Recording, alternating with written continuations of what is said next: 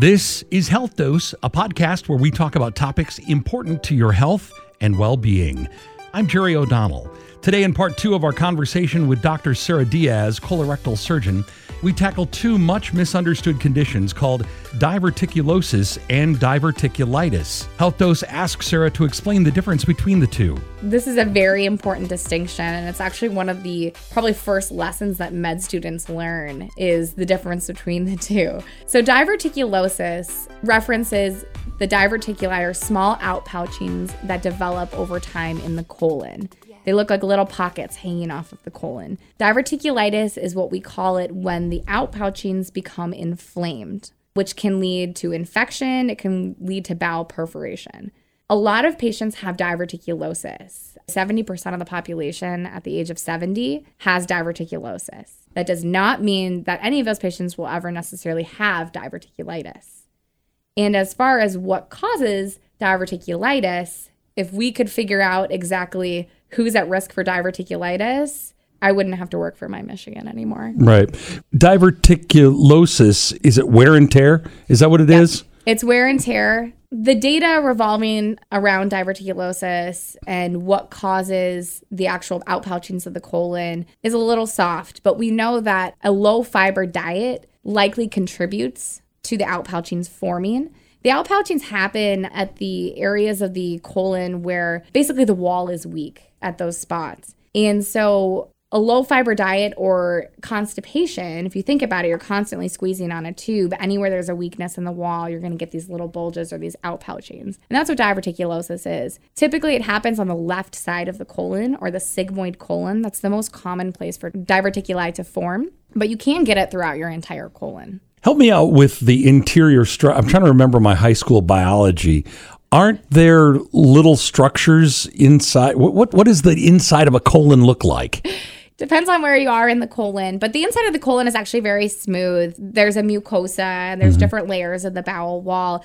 But the diverticuli form actually in a relationship to where the blood supply to the colon is. So when you look at the inside of the colon, grossly using your eye, all you're going to see is smoothness. You're going to see the mucosa of the colon. But the weakest part of the colonic wall is an area between where the blood supply enters the colon. And at this point, that's the most common area for the outpouchings to develop. And the problem is where these outpouchings occur, you get stuff built up in there, right? Yes. So, and this is where diverticulitis gets a little mysterious, okay? Because I'm sure we've all heard the no nuts, no seeds theory of diverticulosis. Yeah, and I love my nuts and seeds. And they've actually done some pretty good studies that show that nuts and seeds in moderation are completely fine, even if you have diverticulosis. The thought was these nuts and seeds would end up in these pouches and they couldn't get out of the outpouchings and they would somehow turn into infection and inflammation. Now, diverticulitis happens when these outpouchings become inflamed, but it's not clear exactly why they become inflamed. And I've certainly done enough colonoscopies where patients will do a great prep and everything will look great, and I'll journey by a diverticuli and I can see stool stuck inside the diverticuli. But the patient doesn't have diverticulitis, and maybe they've never even had diverticulitis. And the stool may stay there for a long period of time. It may always be there, or it may come in and go out and be on its merry way. So there is still a bit of mystery behind diverticulitis. But we know it exists. We know it causes problems. If somebody has diverticulitis, what's the fear that it may develop into? When we think about diverticulitis, we think about complicated versus uncomplicated diverticulitis. So uncomplicated diverticulitis is when those outpouchings become inflamed. And at that point, a lot of patients will have maybe some pain, maybe fevers, not feeling well. And actually, there's a new school of thought that uncomplicated diverticulitis with no evidence of perforation, no fistula formation, these patients can actually be treated without antibiotics, which is a completely different frame of mind. Because it used to be, I'm having left lower quadrant pain, I call my PCP, I get put on antibiotics. As long as patients don't have a fever, don't have a high white blood cell count, which their doctor can check through basic lab work, a lot of these patients can actually be managed without antibiotics. There's a lot of patients who've probably been managing their diverticulitis without antibiotics on their own without even realizing it. I don't know how often I'll see a patient in the office and they'll say, I get diverticulitis. I know when it happens. I know what foods to avoid when I have a flare up, and I back off on my diet and I'm fine in a few days. And that's a perfectly okay way to treat it, as long as you're not having a high heart rate, fevers, and, there's no evidence of perforation if someone were to get a CAT scan to look at the abdomen. But if somebody has an infection in that part of the body, the first thing I would think of is you want to get antibiotics to that area. Where's the school of thought that you would not use antibiotics in that circumstance? So what it comes from is they're not sure that it's an actual infection. They think it's more of an inflammatory response. So the diverticuli becomes inflamed. Your gut always has bacteria in it. I don't know how common knowledge that is, but your gut is full of bacteria. And so it's not that there's new bacteria that's all of a sudden in this diverticula. So the school of thought behind not using antibiotics is that this isn't an actual infection. It's more of an inflammation of that diverticula. Now, at the point when it becomes an infection is the point where that little outpouching bursts and you get what's called perforation. Now, perforation comes in many forms. We have local perforation, where the outpouching bursts and you might get a little bit of stool or pus sitting right adjacent to the colon. And it can go all the way up to a diverticula bursting and having actual stool throughout your abdomen, which is a surgical emergency. So there's a whole spectrum of complicated diverticulitis. And when I say complicated, that's when we're talking about perforation or fistula formation. You said some of your patients actually know when they're having a flare-up. What are the symptoms of a flare-up? Most common is left lower quadrant pain. I had mentioned earlier the most common place to get diverticulosis is in the sigmoid colon on the left side. So most patients will start having some pain down there. They might have some fevers, some chills, maybe some nausea. Sometimes diverticulitis causes your small bowel to actually stop working, and you might start getting backed up and start feeling nauseated, and you may even throw up. If it gets to that point, that's when I would encourage you to call your primary care doctor, and the most likely thing that they will do is order a CAT scan or a CT scan to look at your abdomen. And we don't actually know what causes diverticulosis? So diverticulosis, in theory, is probably from a low fiber diet and from constipation. Okay.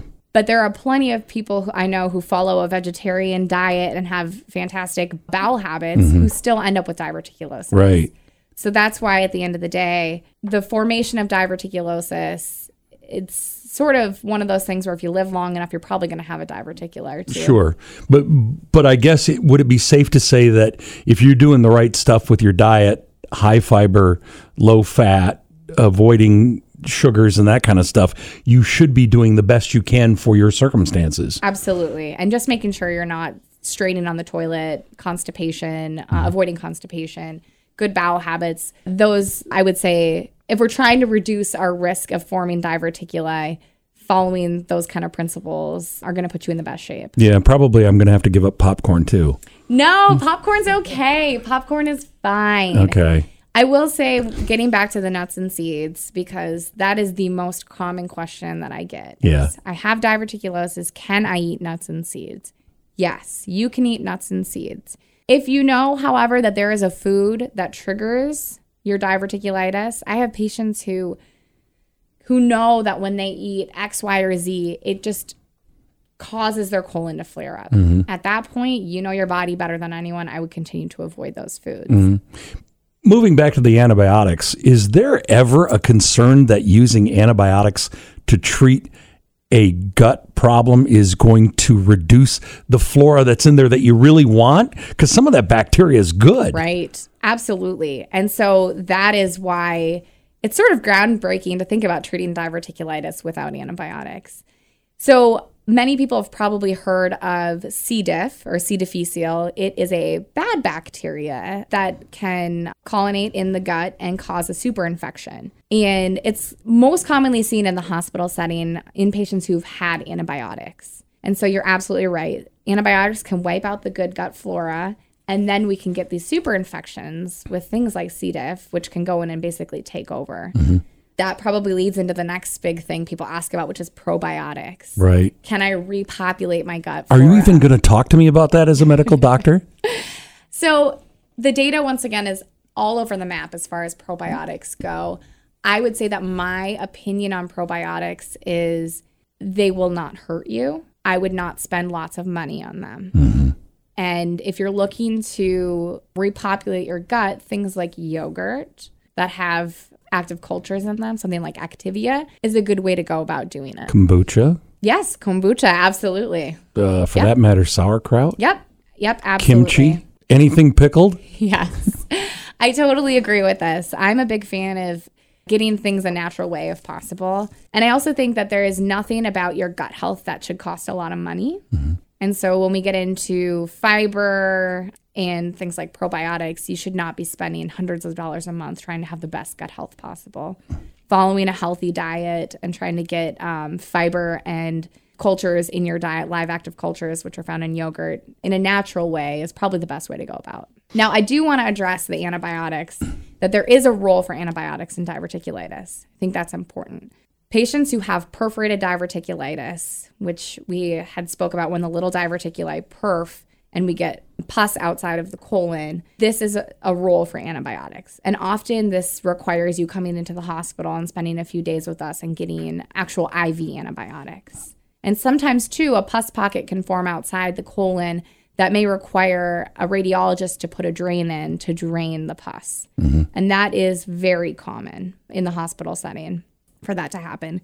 And it's not a bad thing because it means you avoid having to do surgery to remove the pus to get better. Right. But I guess the point is that your colon, your gut is set up to handle a lot of stuff that you don't want outside of that. Absolutely. That's the real big deal with the perforation. Absolutely. Is once it gets outside, then we're talking a whole nother set of problems. Absolutely. And that's the major distinction there. At what point do I know that I need to see a doctor about my diverticulosis? I would say if you've never been diagnosed with diverticulitis and you start to have symptoms of left lower quadrant pain, we mentioned nausea, vomiting, fever, chills, just general malaise, call your PCP.